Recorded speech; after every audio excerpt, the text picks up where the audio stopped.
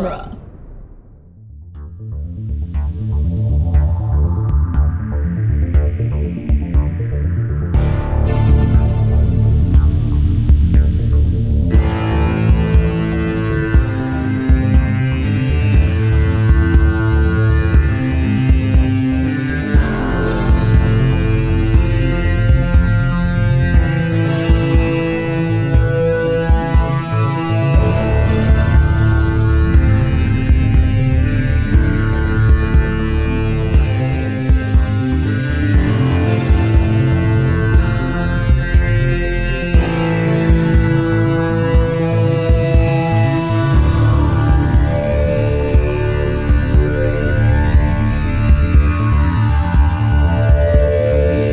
Welcome back to Spider-Man Minute, the daily podcast where we analyze and celebrate the movie Spider-Man one awkward minute at a time.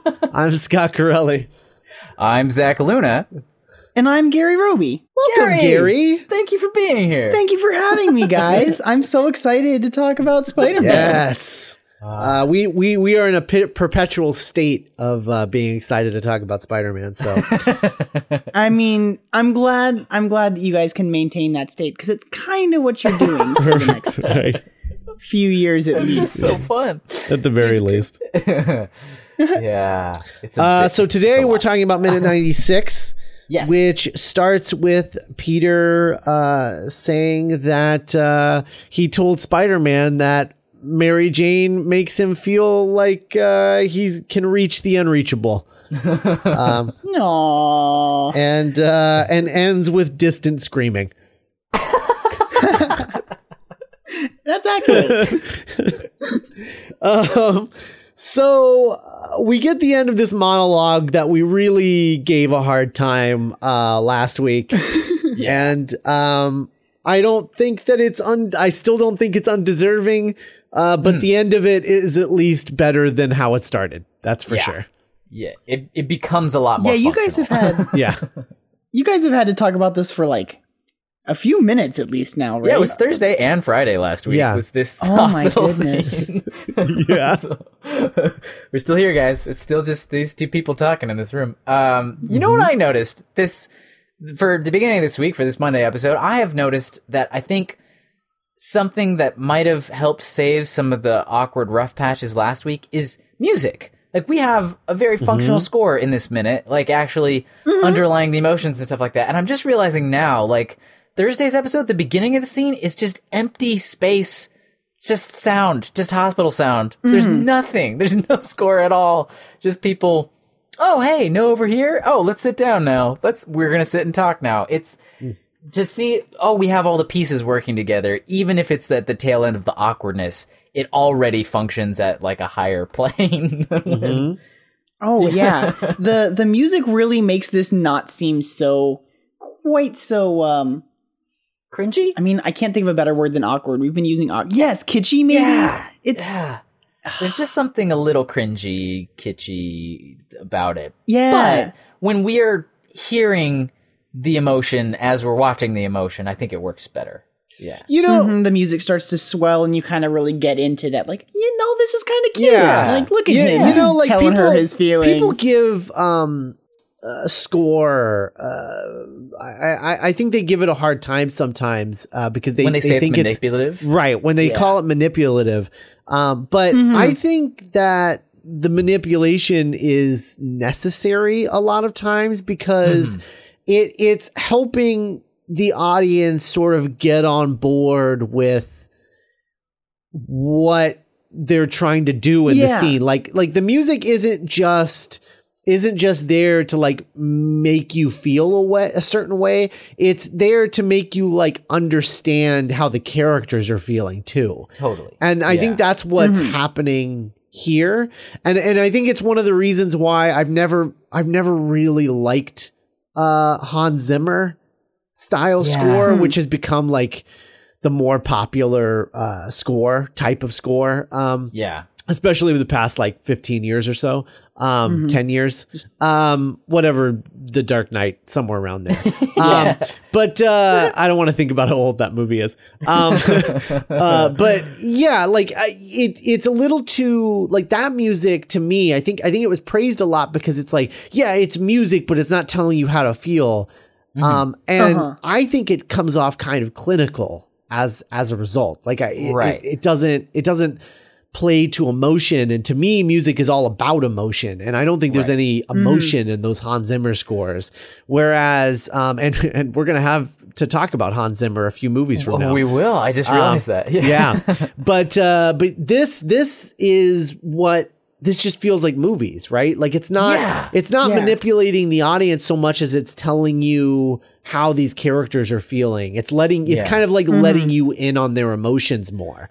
Yeah, there's like a thing on on Script Notes where they were talking about what's tough cinematically. Like, we try to a lot of times in conversations about film and movie, we talk a lot about like the strengths of cinema as a form, what you can do with it, but it's not often people point out weaknesses. And one of the things they say is that one of the weaknesses of film as opposed to like reading a book is the immediate insight into a character's thoughts, because we can read thoughts on screen to a certain degree. Like when you put a camera in somebody's face, you can tell what they're thinking emotionally. You can tell their intent, but you can't hear their thoughts literally the way that you can a narration on a page, unless you're going to do overt voiceover or something like that, which isn't really playing to it. But like in say a musical or something on stage, in that form, having a character do like an I Want song or whatever solves a lot of those problems. But if you're doing cinema that doesn't have that, how do you fit that in? And I think a score that's overt can be that mitigating factor of like filling in that weakness of the form, where like the moment I always think of in terms of like overt score being manipulative instead being overt score helping you understand is there are few people who make scores more overt than John Williams, right? Like, I mean, like this all the Star Wars stuff. So when I think of the Binary Sunset theme from Star Wars, where we have, that sort of breath before the whole adventure starts, where we need to just really get very quickly how lonely Luke is and how he longs for adventure, but it's not like a sad longing. It's this like desperate excitement longing. You just show him there, and then that music comes in and you get it. You get what he's feeling there, and the story can move on. And if you didn't have that score playing over that scene would not work as well. And so, not that it's identical here. I'm not saying this piece of music is as good as Binary Sunset, but I do agree with you though, because you were mentioning that at the end of the week last week, like you kind of start this scene in this really quiet place, and it is an awkward moment between the two of them, and the further that Peter gets into his conversation, you kind of see that both of them are opening up a little bit. She's more receptive to what he's saying, and that's when you get the music kind of keyed in. So I think it's really well executed. They take that time to use the silence. It's something that I've really been able to appreciate doing Ferris Bueller right now, because for Harry Potter, we do have a John Williams score for the first couple movies, and it's music all the time. I don't think that there are very many quiet moments, where on the other hand, Ferris is mostly quiet, and you just get music cues for those essential, like, either needle drops or songs that he picked. Yes, exactly. Where it's like, no, this particular moment needs something. But so much of that movie is quiet, and you really like make use. It's like using the white space on a comic book. Sure. Like, I think it really gives you the ability to kind of put something else, like project onto it. Yeah. I think it's really effective here. It is. I agree, and it works because it comes in as Mary Jane is sort of saying that she's realizing it makes her seem really dumb, but I don't really know how else to put it. But she's sort of realizing that, he's talking about her, but he's really talking to her, and it's in that sort of when the music clicks in, it's in that moment when she realizes it, and you can see her face sort of change from being that, silly girl with a crush to oh, I think I'm falling in love with this guy who's been right in front of me all this time. Yeah. Yeah. That she's appreciating what he's saying. Yeah. Yeah. Like probably nobody else has ever said something this nice to her. Probably. Right. Mm-hmm. Yeah. Including Spider-Man. He might be doing it through the guise of like he's saying that this is what he said to Spider-Man, but he's saying this for her. Yeah. And I think that's why I really like when he says like, oh, when she's like, you really said that, and he's like, something like that. Like this wasn't for Spider-Man, this was for her. Yeah. Yeah, absolutely. And then I have to mention, because we mentioned it on Thursday that Aunt May opened her eyes and that she was eavesdropping. Yeah. And then what I love about the bookend of her closing her eyes is it really just looks like she's just like, oh, that's very sweet, and now I can die. Just the way that she'll go happily in the night. Yeah. She just sort of drifts off into a sweet death. It's her mission is accomplished. Right. Yeah. Yeah. I would be a lot more alarmed if she didn't take that extra breath at the end, because it really feels like she's about to like slip off into the. Oh, she looks so pleased too, though. Like she's got this cute smile on her face as she closes her eyes. I really love it. It's like charmingly cheesy. Yes, which I like, and then I like too that this. I mean, we have not had much in the way of like innovative direction in this scene, this hospital scene, until today, and it's not like we go crazy here.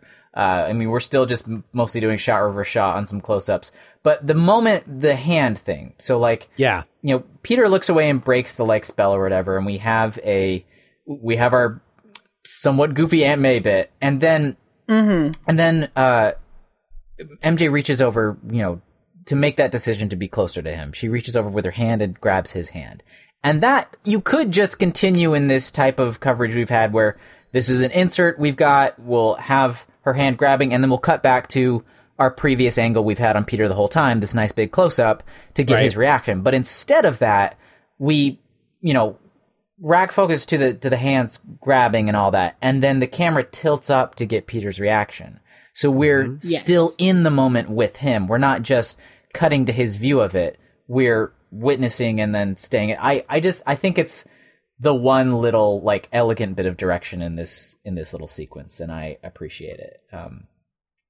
No, I like it. I like it because here's an interesting pitch I have for you. His desire to have Mary Jane is the MacGuffin of the movie. Okay, it's the thing that he's been chasing since the beginning of the movie, but it's not really what the movie's about. Yeah. Because he's going to have to let her go. This is the thing that he has wanted from the beginning. And so, you know, this is very quite much literal Holy Grail. Yeah. This is the moment, like he's getting what he wanted, and he's about to pay a heavy price for it. Because, you know, somebody's gonna find out the reverse. What was that earlier? The hotline, the reverse hotline. This is gonna be the reverse hotline back to Norman.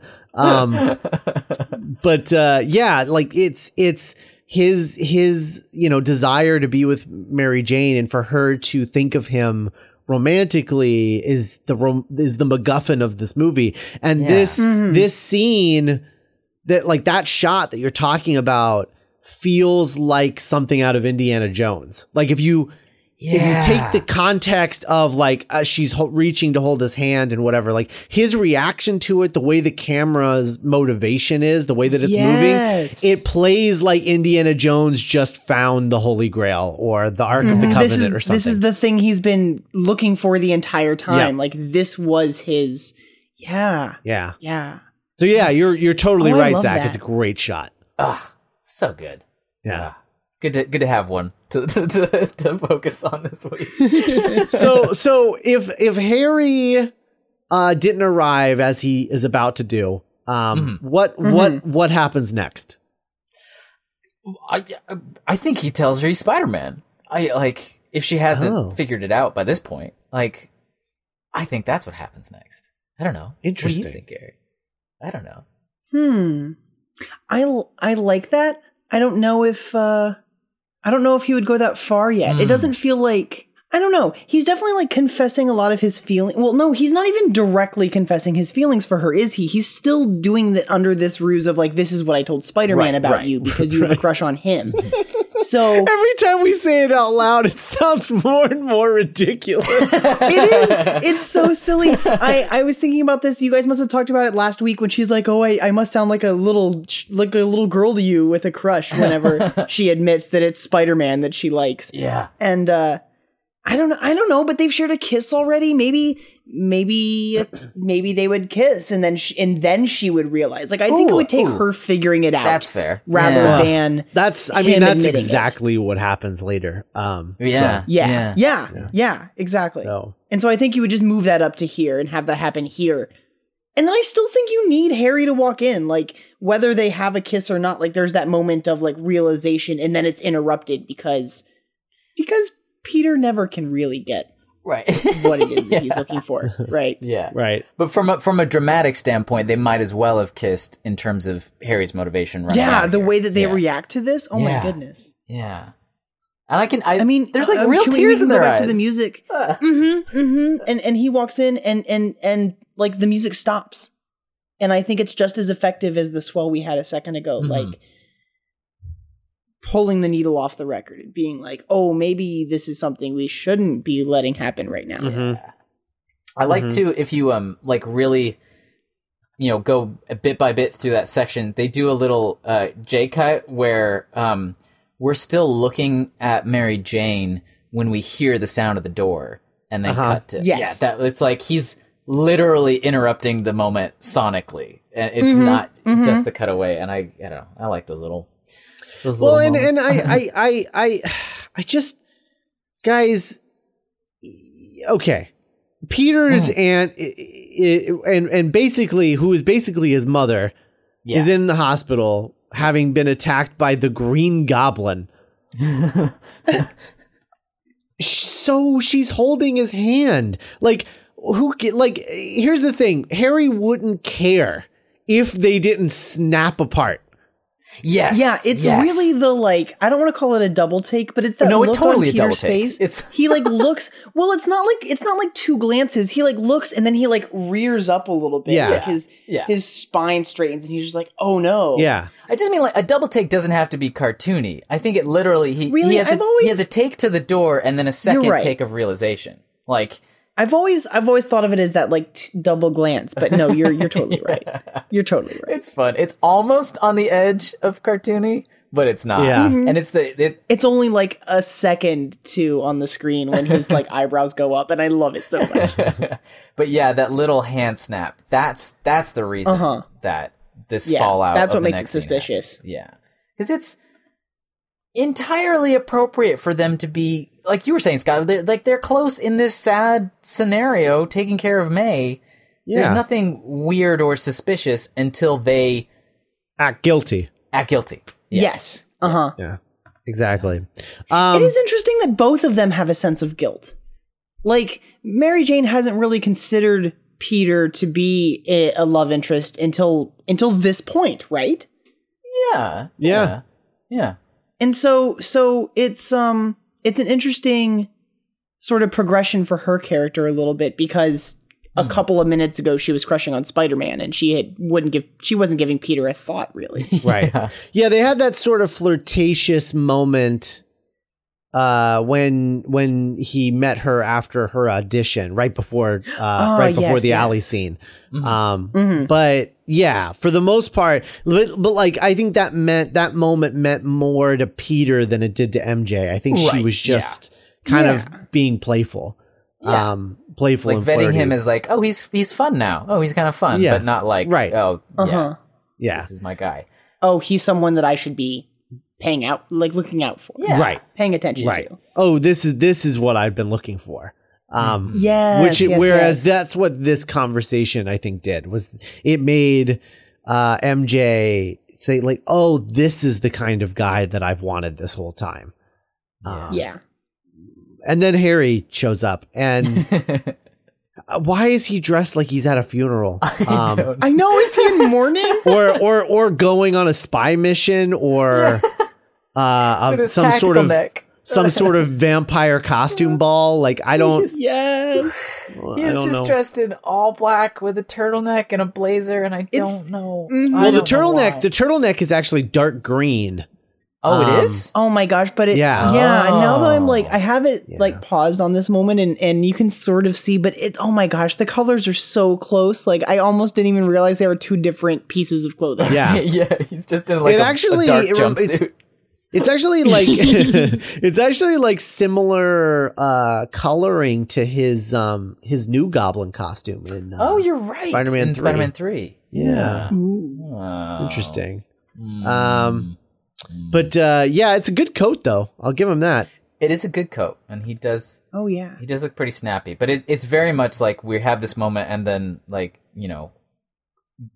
goth Harry wanders in the door. Like even his hair looks darker, he looks for some reason. Yeah, he's just like, someone has died. I'm here with. Oh my flowers. God, you guys! I just realized if Twilight had been written earlier. Oh my God, Edward Cullen. James Franco would have played Edward. 100%. Oh my God, yes, absolutely. I totally see it. I'm surprised he never did a vampire project in general, because I mean there are always a few every couple of years, and they're always looking for guys with faces like that for him. Like, good cheekbones. Yeah, he looks perfect for it. Yeah. Yeah. I don't know.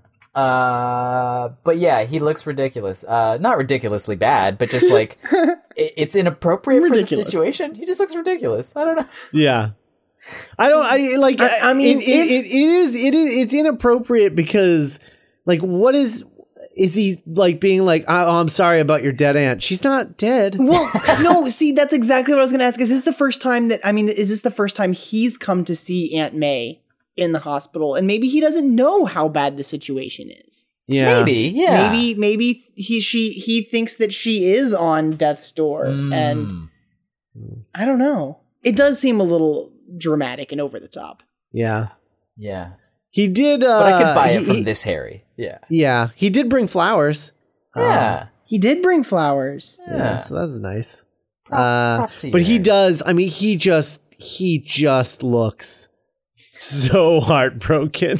Gross. It's so much better that they didn't give him any lines here. That there wasn't like a little something to break the tension. It's just a vulnerable look in his eyes. You don't even need it. Yeah. Yes. Because it says everything. Just like the kind of watery eyes and just like the half frown. Just the how could you do this to me?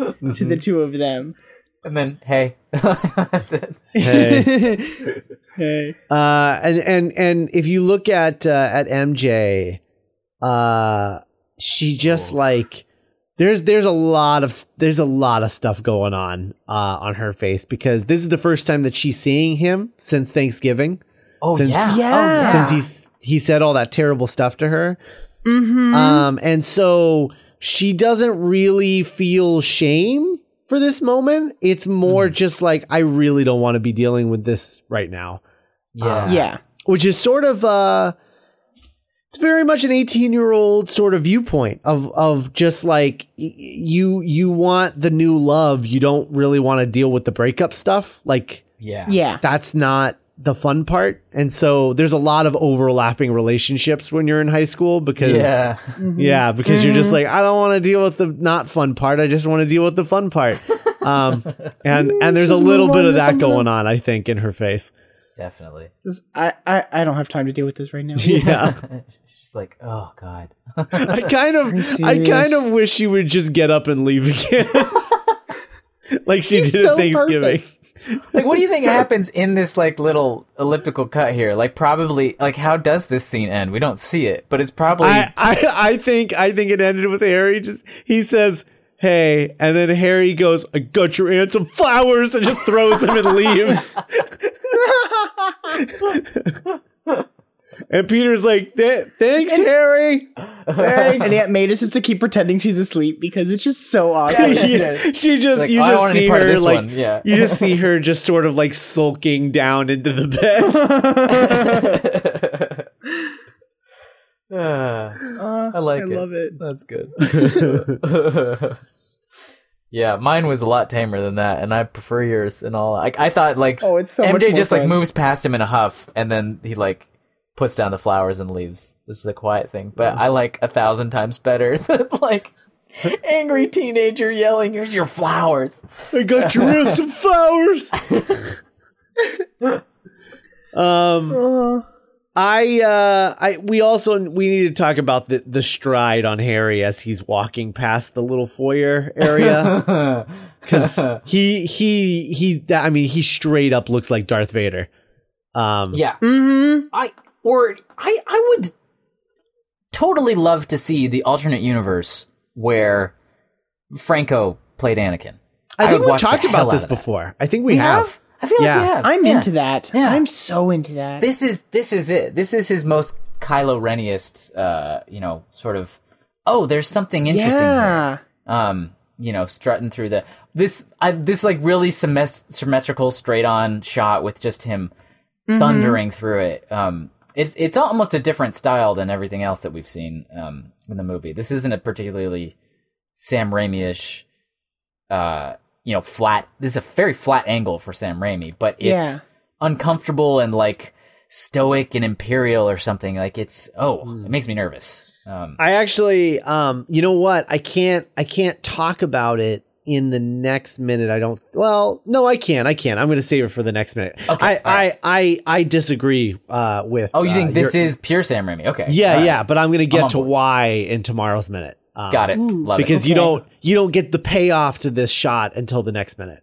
Yeah, right now it just seems a little, I don't know, Wes Anderson-y by way of Lawrence Kasdan. I don't know. Yeah, it looks like a piece of art. Mm-hmm. Yeah.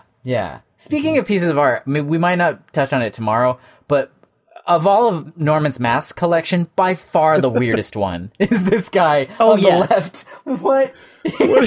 Is it like Swamp? It looks like Swamp Thing or like just that kind Creature of of the Black monster. Lagoon or something. Like Yes. ears that are fins and like fangs that don't even fit in it. What is that? What is that? It's either fangs or like tentacles hanging out of its mouth. It's like kind of like a that's gross. Cthulhu thing. That's Yeah. even worse. Oh. I don't know, but it's so unsettling. And There's also something vaguely Akbar-ish about it. Yeah. It's like a big weird fish creature thing. Just like and then you can't. Creepy It's so alternate dark over there that you universe. can't see the base, so it's almost just like hovering. It's just this like in a shot that in every other element of this shot is just like hand carved balustrades and very nice inlaid mosaic tile, just like general Creepy mask. Well, then just creepy mask, creepy mask guy. Just creepy mask. Don't worry about it. It's just you're only going to see it for a second. Yeah. Don't think too hard. Yeah, put a light on him. Why not? Do you guys think that I think we've talked about this before, but like, I'm looking at this exterior shot and we've mentioned the fact that like, oh yeah, it's like a mansion on top of a skyscraper that they live in. Is this I mean, it's obviously a mansion, but is it a mansion or is it like a penthouse on the top of a hotel? Oh, There's a part of me that almost wants the Osborns to be so ridiculously wealthy that this entire thing is like their house. This entire skyscraper. There's just like from the ground floor up. 160 something rooms and it's just monstrous and there's really no need for the two of them. But, when you have the wealth, you just go all out. Like the idea of housemen like going through 40 floors of rooms looking for Norman. He's gonna need another houseman. Pacing back and forth, like going up the stairs one floor at a time. Like, where are you? Is it a penthouse on top of a hotel, or is it a like converted church that they live in? It's like a rooftop like church. I don't know. There's something about the weird. They've got that bell tower thing and like the cross-shaped structure of it. Yeah, I know. was thinking about. Yeah. Yep. Yeah. I don't know. I'm not weird. sure. Or It's is weird and is the building we're shooting the exterior where we're saying that this is where they live? Is that a church? I don't know. What is I want to know what this building is. Yeah, I don't know. I was going to ask don't know you either. guys. It is extravagant. It's wild. Yeah. I like probably the most sensible version is that they own that top floor and that's their place. But Yeah. Sure. still, it's ridiculous. Even at that. That is crazy looking. Yeah. Uh, It really is. I've never seen anything like that in anything else before. Like I've never seen Me neither. a mansion on top of a skyscraper before. Like that's such a weird idea. And I mean, it apparently exists because I mean, they're shooting a real thing, but yeah, that's so interesting. Yeah, the idea that it's not just that you're so rich that your apartment in New York City is huge and is a top floor apartment. It's that also you wanted the mansion part. So just live in the mansion on top of the, like that's another level. That's wild. There's not even a place to like land a helicopter or anything. So they're not even like really showing off. You know, like it's not like you know, oh, I don't even take the elevator. I just take the helicopter, you know, off and on. No, that's not an option. Yeah, no. They have to go up, you know, 40, 50, 60 stories or whatever to their house every day. Yeah, I wanted to build my house here, but there was a skyscraper here. So let's just put my house on top of the skyscraper. Yeah, I'll buy the skyscraper and then build the house on top.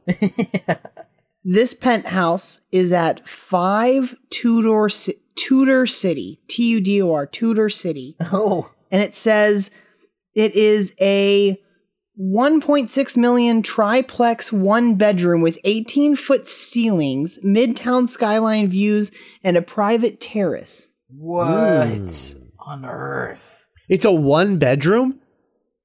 That's according to this. So I don't know if this. So they think that find it just again. that top section is a residence. Just that little thing in the middle? Yeah, on top of like the rest of this. I'm trying to figure out. Oh, it says for this price, this is one of the best apartments anybody can own. So this is an apartment building. And they just have like the biggest and best room in the, or like the craziest 1-bedroom Yeah. apartment in the world on top of it. That is madness. Nuts. 18-foot ceilings? Oh my God. I want to visit. It says that Charlton Heston lived here. What? Yeah. That checks out. Which is true not only in our world, but in theirs. So, Norman bought Charlton Heston's apartment and reconfigured the top floor of this building into a mansion.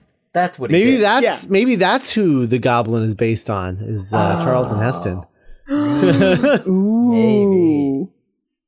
That is wild. Now I want to see the Green Goblin tell somebody to get their damn dirty ape hands off of them. Paws off me. For you damn dirty ape. You damn dirty spider. Damn dirty apes will not be countenanced, or something like that. Something. Oh my God. Yeah, maybe that distant screaming wasn't the Goblin. Maybe it's the ghost of Charlton Heston. Still haunting his old house, his old penthouse. What have you done to this place? What's up with all these masks? What is it? Are these tentacles in his mouth? What is this? Oh, Charlton Heston. Because you know ghosts are like Pokemon. They It's have to say their name. Anyway. All right. Well, Gary, you've got a few things to plug. What do you want to plug today? Well, since it's running, everyone should go check out Ferris Bueller's Minute Off. That's the one that Victoria and I are currently doing. We just crossed the halfway mark a couple weeks ago. Nice. So we're getting near the end. I think by the time this airs, I think we should be doing the museum sequence. Or maybe the parade. Like, those are both coming up real quick. Awesome. Wow. awesome. Yeah. It's We're near almost the end, guys. It's almost like it's a short movie or something. Oh my goodness, right? Like 103 minutes? What are you talking about? That's crazy. That's a sweet spot right there. Oh, good. Yeah. It is pretty nice. It is pretty nice to feel like we're already at the halfway point when this was like a third of our first Harry Potter movie. Yeah, those aren't gonna get shorter on you, buddy. The other No, Harry the next Potter. one is literally the next Harry Potter movie is the longest one. Well, hey, it's all uphill from there then. Yeah, That is true. Honestly, that is true. I will admit right here that Chamber of Secrets is probably my least favorite of the Harry Potter movies. Yeah. I don't think that's at all ridiculous. I Outlandish think- statement. Yeah, No, but I do think that the thing that will be great for Chamber of Secrets in this format is there is probably more than any other movie. I think Chamber of Secrets has or book has the most secret world building. Oh yeah, Than any of the other there's ones, so where much it's good stuff to talk it's about. just loaded with world building and foreshadowing and setting things up that won't be paid off for another 5 movies / books. yeah. So yeah. there's a lot of that stuff to dig into in Chamber of Secrets, which I think will make it a much more entertaining podcast than it is as a movie just to watch. I think. right. I agree with you. I've already begun my notes and they're pretty intimidating, but I'm excited. I'm so excited. Despite the fact that I'm not the biggest fan of this movie, I am thrilled to get started on it. Yeah. Oh yeah. I Well, we're bet. thrilled to hear it. Absolutely. Yeah. All right. Well, if you're on Facebook and you're not in our Spider-Man Minute friendly neighborhood listener group, what are you even doing? Go join up over there and talk about Spider-Man with everybody. It's a lot of fun, and you're missing out on some good memes and good articles and all kinds of things. So go check that out if you're on Facebook, and we'll be back tomorrow with minute 97. Bye, everybody. Bye. Bye.